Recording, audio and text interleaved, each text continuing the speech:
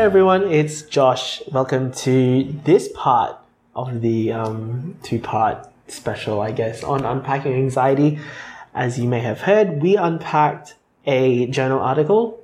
We did a bit of commentary on how to communicate information on that, as well as looking at a resource that was handed to us by a friend of ours. Part 2 is going to be answering some of the questions and topics that we have had about anxiety and our own experiences with it. So we hope you enjoy. Is there anything else before we sort of wrap up this half of the episode? No, I think we're good. Okay. We'll move on to questions. We asked questions throughout the last week, and I've gathered some from friends near and far in the past about anxiety. So which one do you want to start with first? Because I feel like there are some here that will segue well into one another. Yeah. I'm just going to pick one that's kind of general, the types of anxiety. Oh, okay. Just so that maybe we get the ball rolling on kind of definitions. Okay. And then we move on to the other questions. Yeah. Yeah. Types of anxiety is interesting. Yeah. Because then we go into social anxiety. Mm-hmm. That's social interactions. You've got general anxiety. Which is what we talked about. That article was looking at people who were diagnosed with general anxiety disorder, which is, general worriness. I would call it, like worrying about things. Yeah. What other anxiety is there? There's phobias. So like your arachnophobia or any phobia, that's like an anxiety. That's a form of anxiety, Yeah. But then you also get into like professional anxiety, work-related anxieties as well. Yeah. There's this interesting actually, because we're talking types of anxieties. I've been like listing off like DSM, which is the DSM Diagnostic Statistics Manual. But then there's also just like general, like other anxieties that you would feel, like you said, like work anxiety or anxiety around family. Yes. Oh. Which is like the feelings of anxiety. Yes.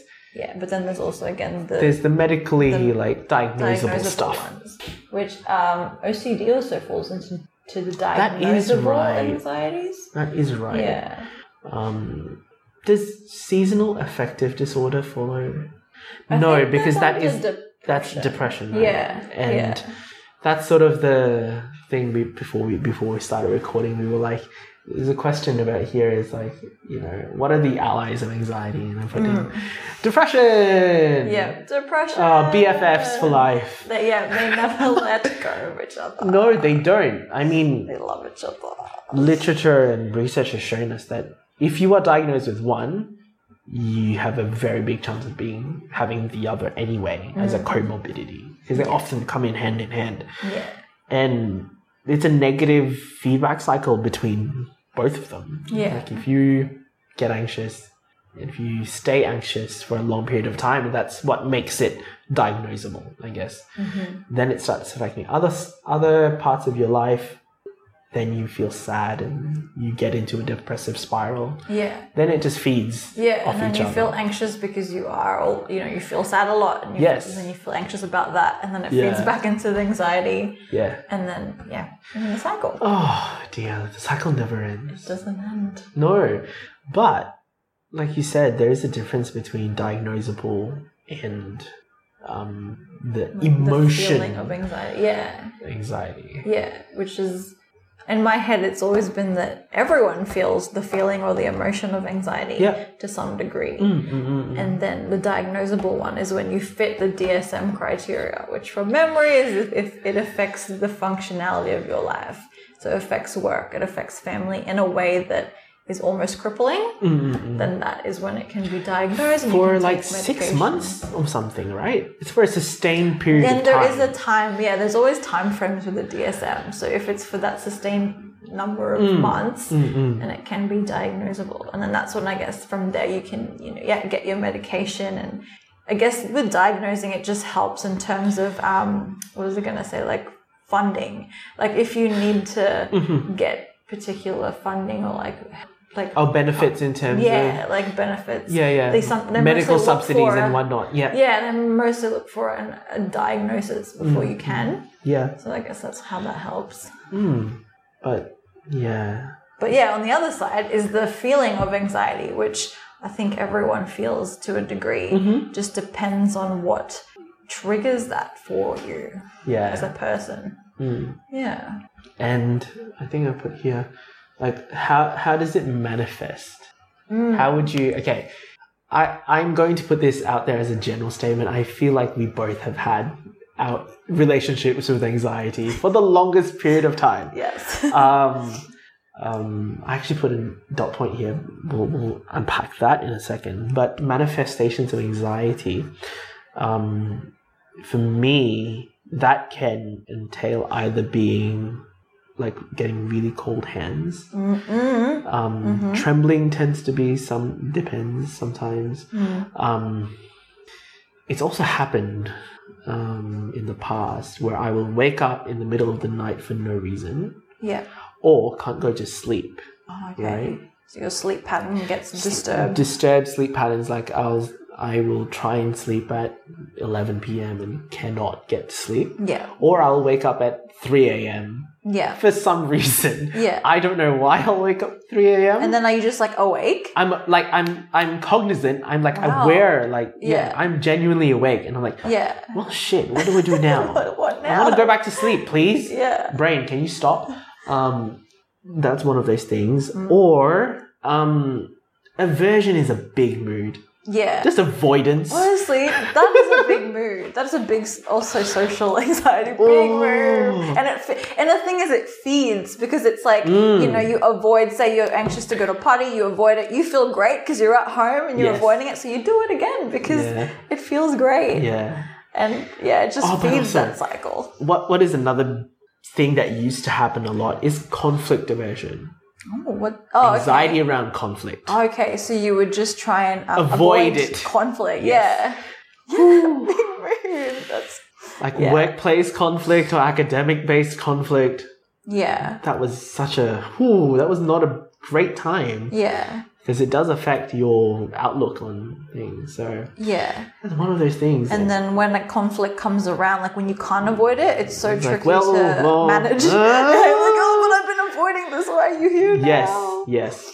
Yeah. What other manifestations have you had, I guess, with your relationship? Yeah. I think a lot of them are similar. The cold hands one, man. That's like when that's like the peak. Like I know that I can't actually take this. Like I will start sweating like cold hands and a lot of my like. Do you get nausea as well?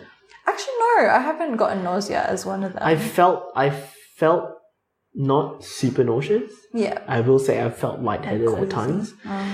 Yeah, I feel like throwing up. Yeah. That is a genuine mood. Yeah. That's almost. Do you think that's kind of your peak? Like when you think that's your levels at almost when a 10? Because that is like physical manifestations of like being uneasy. Yeah, like your body in its survival mode is it's like I don't want to be something. here. Yeah. Or what do I do now? Yeah. Those sorts of two things. Yeah. Heartbeat is also one for me when that's like almost at a level 10 as well. Like increased heartbeat. Yeah, I remember for the uni group interviews. Man, I hate group interviews. No, you see, they freaked me out. My heart was so really? fast. I swear it was like something was gonna happen. Do you know what was bad? This will segue in real nice, but I was less nervous about the group interview. Oh, then when I you was had more solo. nervous about the solo interview. Yeah, and I love solo interviews, but when there's other people, you get the whole like, okay, I need to say something now because all these people have already said something. Group contribution. Oh, it makes I feel anxious now thinking about it. But the heart beating really fast, and then also it manifests in irritable mood, like an irritable mood. That happens. Like if I'm anxious and I'm around other people, like especially people I'm really close to and I feel comfortable with, like I'll be really irritable, and I'm like, why am I so irritable? And it's because my mind's thinking about something else that I'm a little bit worried about, and I can't necessarily focus on being socially there and present. So I'm like, snap. No. Come to think of it, I get very annoyed. Yeah. Depends on, in certain situations, and also it's important to acknowledge like context as well. Yeah. because different manifestations of anxiety can happen in different contexts. Yeah. So like work contexts and school contexts, social contexts as well. Yeah. But also feelings of anxiety can happen around events like now. Like I'm sure there will be a lot of people that will agree with the statement that everyone feels anxious right now. Yeah. Also like a feeling of uncertainty. Yeah, that's what I think a lot of what the COVID anxiety is around is uncertainty, and that, of course, like us as humans want to know what's going on and be in control. Yes. So take that off us and we're like, we feel anxious. Yeah. But in terms of social anxiety, there is a dot point there. Yeah. Childhood manifestations of anxiety. Yeah. There is a thing that I've put there that I'm sure many people have heard when they were a child, is like, oh, they're just shy. That is like, are they anxious or are they shy? I mean, I would say that shyness is anxiety in a way. From a developmental point of view, when children are not exposed to other networks, other people that are it's very okay to not be as open or as welcoming to those new stimulus, right? Yeah. You're talking about meeting let's say you're going with your parents, you go meet their, like, friends from work or friends from church or people you, who they've known for years, like old uni friends, and then, you go pay them a visit and it's like, oh, this is my child. The child, if you're looking at this from a developmental point of view, would automatically, I guess, gravitate more towards their parent in terms of safety. Yeah. Right? If they have like a secure attachment. Yes. Depends on the attachment, yeah. Depends on the attachment and what they feel like. But I think the statement, oh, they're just shy, is a huge thing in terms of anxiety, because I would say that they are lumped together. Others might say differently. But as a child, it's very hard to split those things apart. Yeah, definitely. I don't know enough about it because all I'm going on is, I guess, my own experience. Oh, yeah, same. Yeah, in my head, I'm like, I don't know if they're one and the same or if you can exist separately. I guess it could go on to the next point where, like, say if a child is very introverted and just enjoys, their own company, like that, and then, that kind of makes them seem shy. But does it mean they're feeling anxious? Yeah. Or are they just really like, I just love being by myself. Like, I don't really want to be speaking to y'all. And I mean, that's the other thing, is that language plays such an important role in allowing us to understand as humans overall.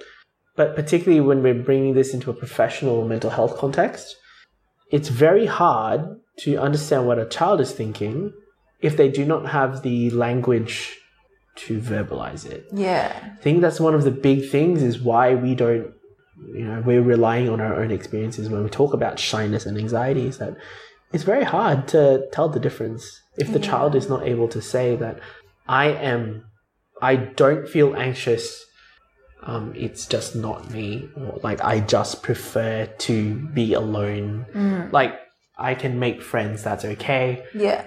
But I just prefer being alone. Yeah. Yeah, it is. Or I am like deathly terrified of meeting other people. Yeah. Right. Or then there's the one of it could be the same thing, which I think is what I fell into, was that I was really socially anxious as a kid. But that meant I also liked being alone because of that. Because it meant that I didn't feel anxious when I was by myself. And so I really enjoyed being alone, but I was also really anxious. Yeah. Yeah. There's a lot of other stuff, attachment stuff that is related to that. Yeah. In terms of a child, but I think when we get older, as we grow older, it may still continue to be a thing for some people. For others, it will just evolve into other manifestations. Hence why I brought up the whole aversion thing or avoidance thing. Yeah. Conflict avoidance. Yeah. And conflict aversion. Which happens when you're a bit older and you just in general, like risk aversion. Yeah, yeah. If you're afraid of, that's when you brought up phobias and whatnot, and phobics. Yeah. But also afraid of doing certain things because X, Y, Z. Yeah. That is a form of anxiety. Yeah. And it's very, it's normal to feel that way. I think if that's all you've ever known, then how can we say that it's not normal for you? Yeah. You know, the other point that we brought up is, what is your baseline? What is the average baseline of anxiety? Yeah, because I think that was from me wondering if there's people out there that feel a low level of anxiety All the time. Yeah. And then it's like, and then that's where we're kind of like, what's a low level? Like, what is baseline? What is low? What is high? And then it's like, it's different for everyone. Because you could feel anxious really highly anxious all the time, and that's just your average. Yep. Because if you feel it all the time, it just feels like an average or a normal amount.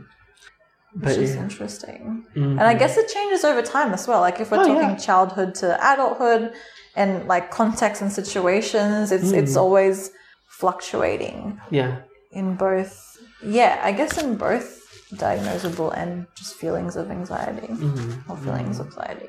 Yeah. I think we've covered the whole, like, why do we get it? Just why? By the way, there's a point that says just why. I don't know. They just gave me that response, like, just why? Just why?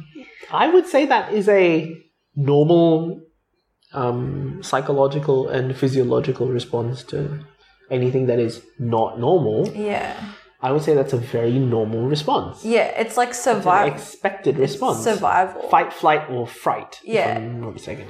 Because your body will give you the anxiety cues because this may be something it doesn't feel comfortable with, and that's survival. Yes. But then I guess it can also stem from stuff like we talked about secure attachments with a primary caregiver, and there's also like trauma as well.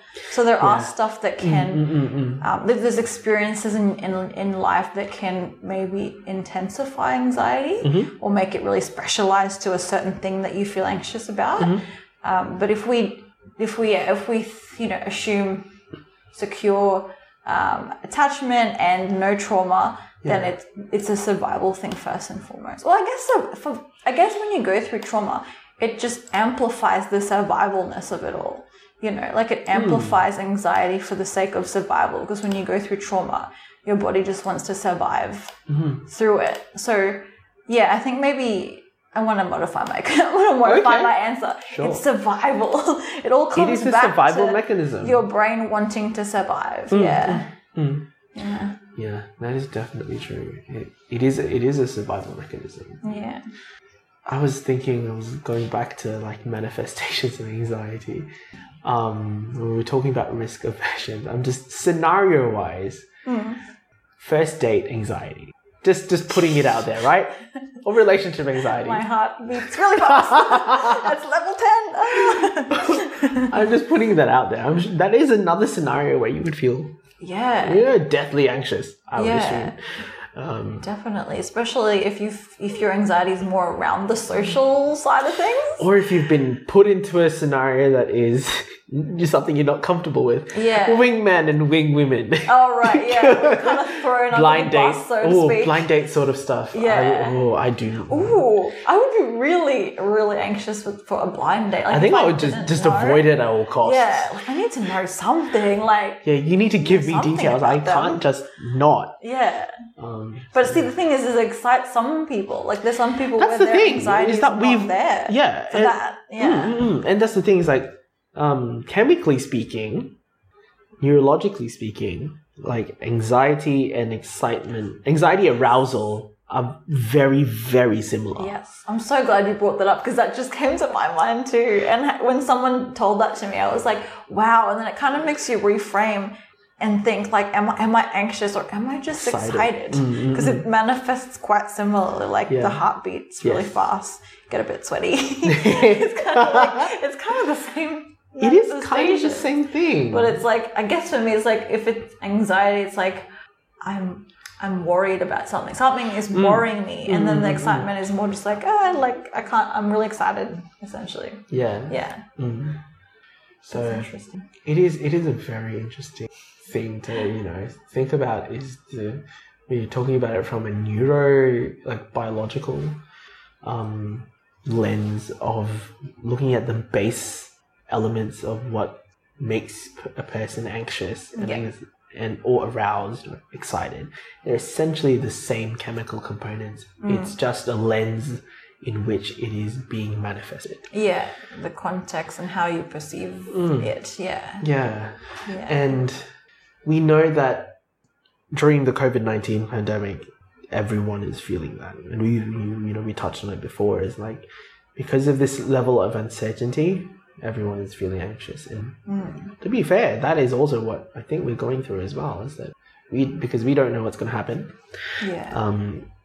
To be fair, it is something that also impacts us, like personally, but also professionally. Yeah. Like, how do we, and this is something that came up in discussions I've had with the other clinic students, is, as counselors, there is a certain expectation for us to remain stoic, or to remain neutral in a way. But on the flip side of that is we are open and transparent about what we're feeling and what we're doing. Yeah. So it is okay for us to acknowledge that we are anxious about what is going on, because it normalizes things for people. It makes them feel confident in a way, I think. Yeah. That, okay, even therapists are going through this with a certain degree of anxiety or anxiousness. Yeah, definitely. And it won't put us, and then I guess it lowers the power differential, because if they look at us and think, oh wow, like this anxiety doesn't touch this counselor, then it just puts us on such a pedestal that I wouldn't be comfortable being on that sort of pedestal. Yeah. And I'm just looking at some of the other dot points that were here. There's we'll return to them obviously, but there's a question here about, like, is it anxiety if you get panic attacks but not frequently? Well, when you get a panic attack, you are feeling anxious about something, because that's a manifestation of anxiety. And so I guess I don't know if this question is asking if it's diagnosable anxiety or just anxiety in general. I don't know, But if you're asking if it's diagnosable, then again with the DSM, I don't have it up now, but I think you have to have panic attacks. There's a time frequency frame or thing, a frequency for it. But then if we're just talking anxiety in general, what I think it is that panic attack is a manifestation of anxiety. So you're anxious about something. Yeah. And in that moment, I think it is difficult for you, as the person who is experiencing the panic attack, to identify what is making you feel that. That might be the next step, is like, okay, so it's not frequently. So when it does happen, like, what is going around in your life that when it is triggered? And then, maybe there's something there that you can learn what is triggering it, or who is triggering the person. Could be. I'll ask this question because it's happened to me. Secondhand anxiety. Secondhand anxiety? Yes. Ooh, explain. This is something that happens to me quite often as a high empathy person, is I will get anxious for other people who are experiencing anxiety. Yes. That's my frame of mind when I talk about secondhand anxiety, is that it's not my problem, but I've internalized it because I care about this person. Yeah, that's something really interesting to talk about on a personal and professional level. Yes. Because you'll deal with it professionally not just your friends and family, but also clients. Yeah. It's like, how do I not? It's not that I don't want to. In a professional context, it's different. I think. Are you talking about it on a personal? On a personal level, it's very hard to not want to take that on board as well. Yeah. Because there's attachment, or the relationship about this, with these people is something that you value, and therefore it's normal. Yeah. Secondhand anxiety for me is one of those big things. Is like, I can't shake this. Yeah. So the way I manage it is by telling the person or other people that yes, this is happening. That you feel that anxiety about their situation. Worry for you and your situation. Yeah. And how do you think that helps you with the second hand? With what do you mean? With the secondhand anxiety? How does it help you with the secondhand? Because you said it helps if you tell them. For me, it helps. Yeah. Right? is that, but then we'll get to the other cycle that happens. Yeah. For me, I would say it helps because then I have told them, and it is my intention with that is to reassure them that I'm okay with holding it. Yeah. That it is not affecting me to an extent that it impacts me negatively. Okay. Yeah. It is something that I've come to be okay with. Yeah. Okay. At a personal level. Yeah. But we get to the other cycle is, does that burden that person or people? Right? That is a concern of mine as well.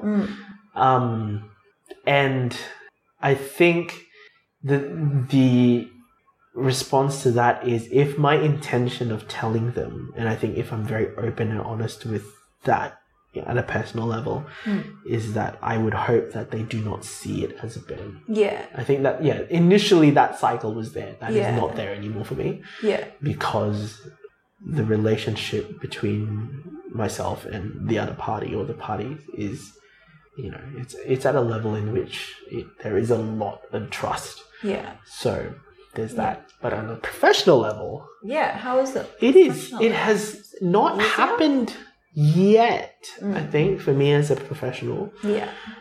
But I think I will be more aware of it. And that's where we talk about supervision. And we'll unpack supervision, I think, in its own special episode. Yeah, we should.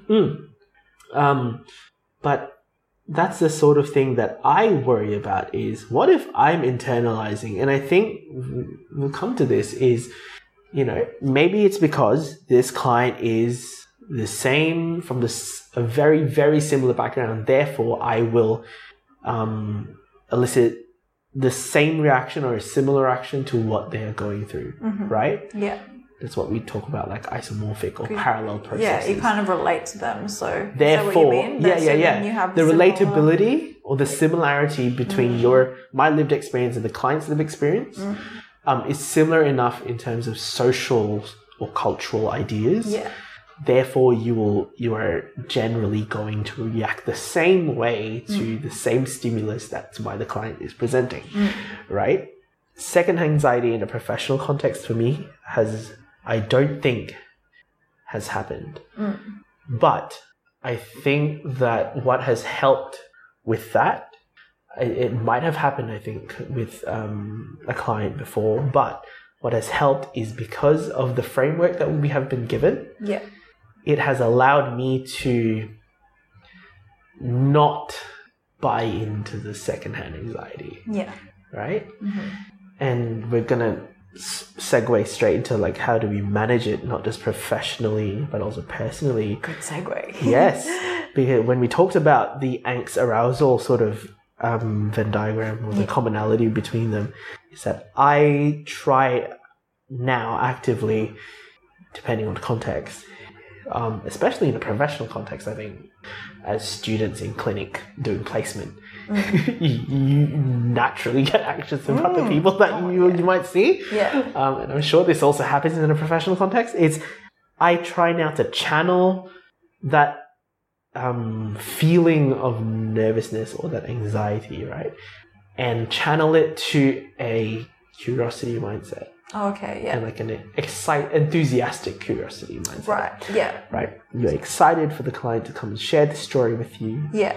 And change that worry, reframe it, and push it to that foundational sort of thing with clients. Like it's giving you energy to be there rather than like anxious energy. It's like you try and reframe it as excited energy. Yeah. Yeah. For it. That's a really good way of putting it. I think that's how I do it in a professional sense anyway. Because I do, as an introvert who also, experiences a lot of anxiety. High five right there. Yeah, there you go. It's like working with people every day. I do feel this weird, I feel anxious, right? But then what I like to say is it's adrenaline. My heart's beating really fast. This is adrenaline to get me through the day, to be able to be present and active with the young people that I work with. And then that's how I've been reframing it. This is the energy that it's giving me. So I guess, I don't necessarily think it's anxiety anymore, as it's just like my body is giving me extra energy, because usually I'm like low, like very chill energy, but you need a high energy to work with young people. So it's like my body is feeding me this so that I can keep up with them. And then, and then rest later. So that's it from a professional point of view. But in terms of personal, this is what different. are the things that you do to manage it?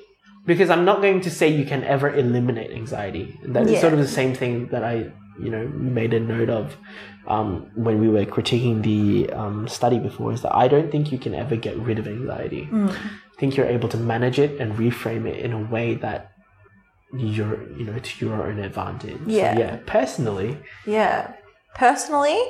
because I'm usually around other people, so when I feel it with other people, I will normally just tell them, which is nice now that I have, I guess, the comfortability to do that, because then it kind of, like you said, like, when you get the secondhand anxiety and then you tell the other person, like, I'm getting it, and it makes you feel a little bit better because it's out in the open.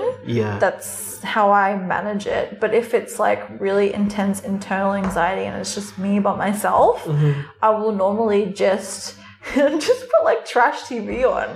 That's actually how I manage it. So like, I know this is very contextualized. This means like I'm already at home. I'm already in the safety of my own room and house. Then I can go and watch trash TV.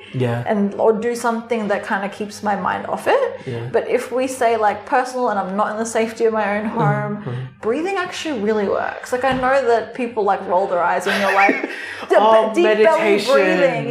But it's like, honestly, it really helps me, and I do teach the young people that as well, because like it's something that on a physiological level, you're breathing to let the air and the carbon dioxide out of your body, which is actually going to be decreasing the symptoms of anxiety, like the heartbeat and the sweaty palms, because you're pushing CO2 out of your body, and it's keeping that regulation happening.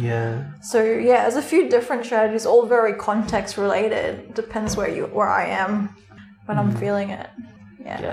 I'd say that's sort of a similar thing that I do now.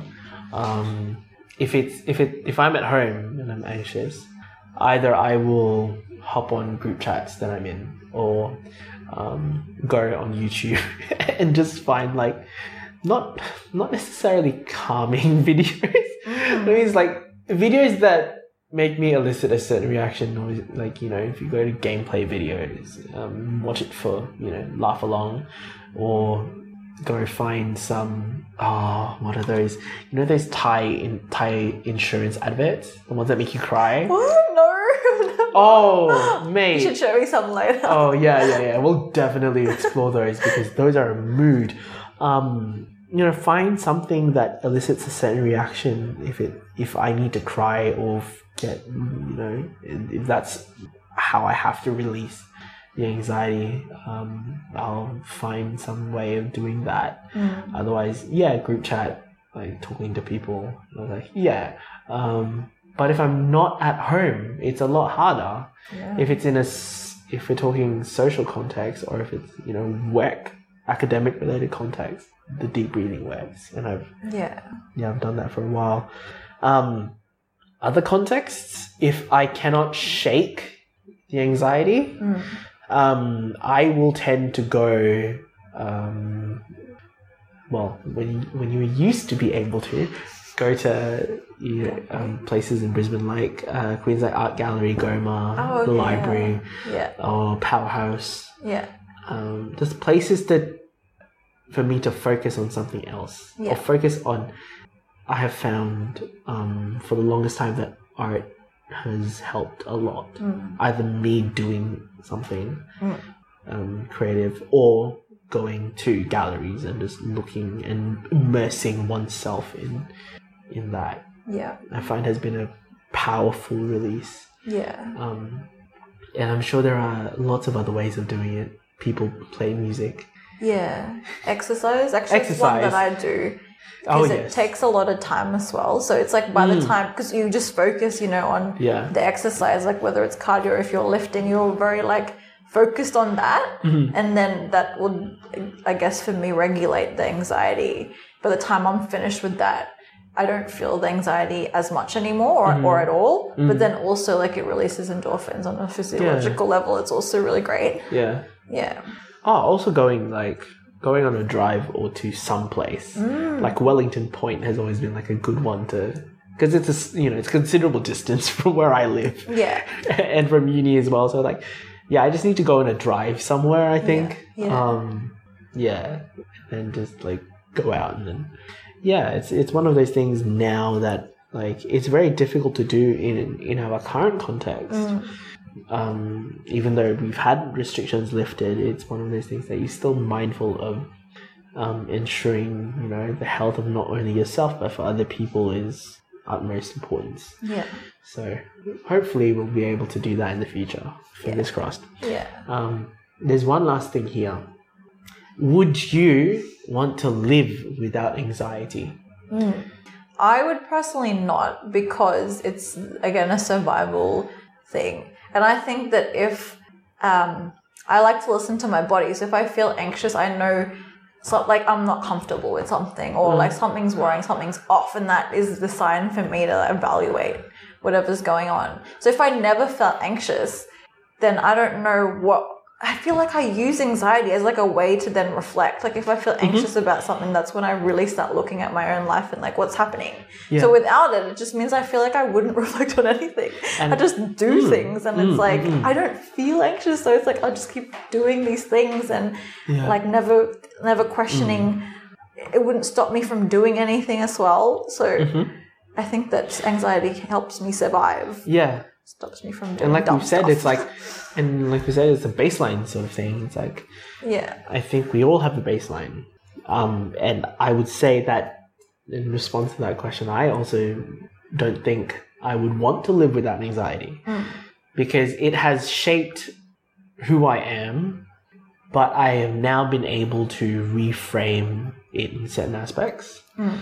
So that's to live without that anxiety means me losing a way of reframing my emotions to then push myself to do certain things. Part of me has used anxiety in a way that is like, fuck it, I want to just do something. Has channeled that energy to actually be impulsive and do things that I don't think I would normally have done had I just let that sit there and me buying into it. So living without that means I lose that coping mechanism, or lose that strategy of reframing. And what do I have now? Right? But I'm also curious to know if people would actually say yes, they would want to live without anxiety. And I'm wondering if it's because of your if it's because of someone's diagnosis, medically diagnosed relationship with anxiety. If it's to the point that would influence that decision. Where they can't do, things that they want to do, then I'm sure some people will want to live without it, or like with a smaller level of it. So that they could go do, because I guess we can still go do things. Like we are very privileged in the way that we haven't been diagnosed with it. But also, again, it comes down to do you even want that label? Of the diagnosis? I always think about that. Like I said before, it could be useful for things like medication and rebates and like health benefits and stuff like that. But it's like, do you want to? It's really a personal question. It depends on circumstances as well. I'll be curious to know if there are people who are listening who would say yes to that question about living without anxiety. Because I think that something that is important to acknowledge is that some people will just not want to have it anymore because it's impacted them in such a way that is so negative that they would just want it out of their lives. So it's important to acknowledge that people will want to live without anxiety. So any other questions or things that you think is important to unpack? I don't think so. I think this has been a good chat. I'd say too. Good time. I guess in terms of we might start wrapping up. I'm curious to know if listeners want us to unpack other sort of stuff, feel free to reach out to us. But also if you have thoughts about, the questions that we all put up on socials or anything that you've heard us say, feel free to let us know as well. Yeah, be good to have a discussion about it. Be good. And I'm hoping maybe we'll revisit this topic post-COVID. I'll be curious to know if we have any changes or observations about what's happening for us post-COVID. Yeah. We'll see what happens. But I'd say it's been a good episode. Yeah, this was a good episode. It was a good chat. It was. So awesome. We'll see you on another one. Bye. Thanks for listening to this episode of Unpack This Brain. If you'd like to follow us, we are on Twitter, Instagram, and Facebook. Just search Unpack This Brain. If you'd like to send us any questions, feel free to do so. Use the hashtag UnpackThisBrain or send us a DM or send us an email, unpackthisbrain@gmail.com. This podcast was created by the lovely people over at Great Mates Podcast. Feel free to subscribe to any of our podcasts wherever you're listening. We'd also like to acknowledge the First Nations owners on whose lands we are creating this podcast.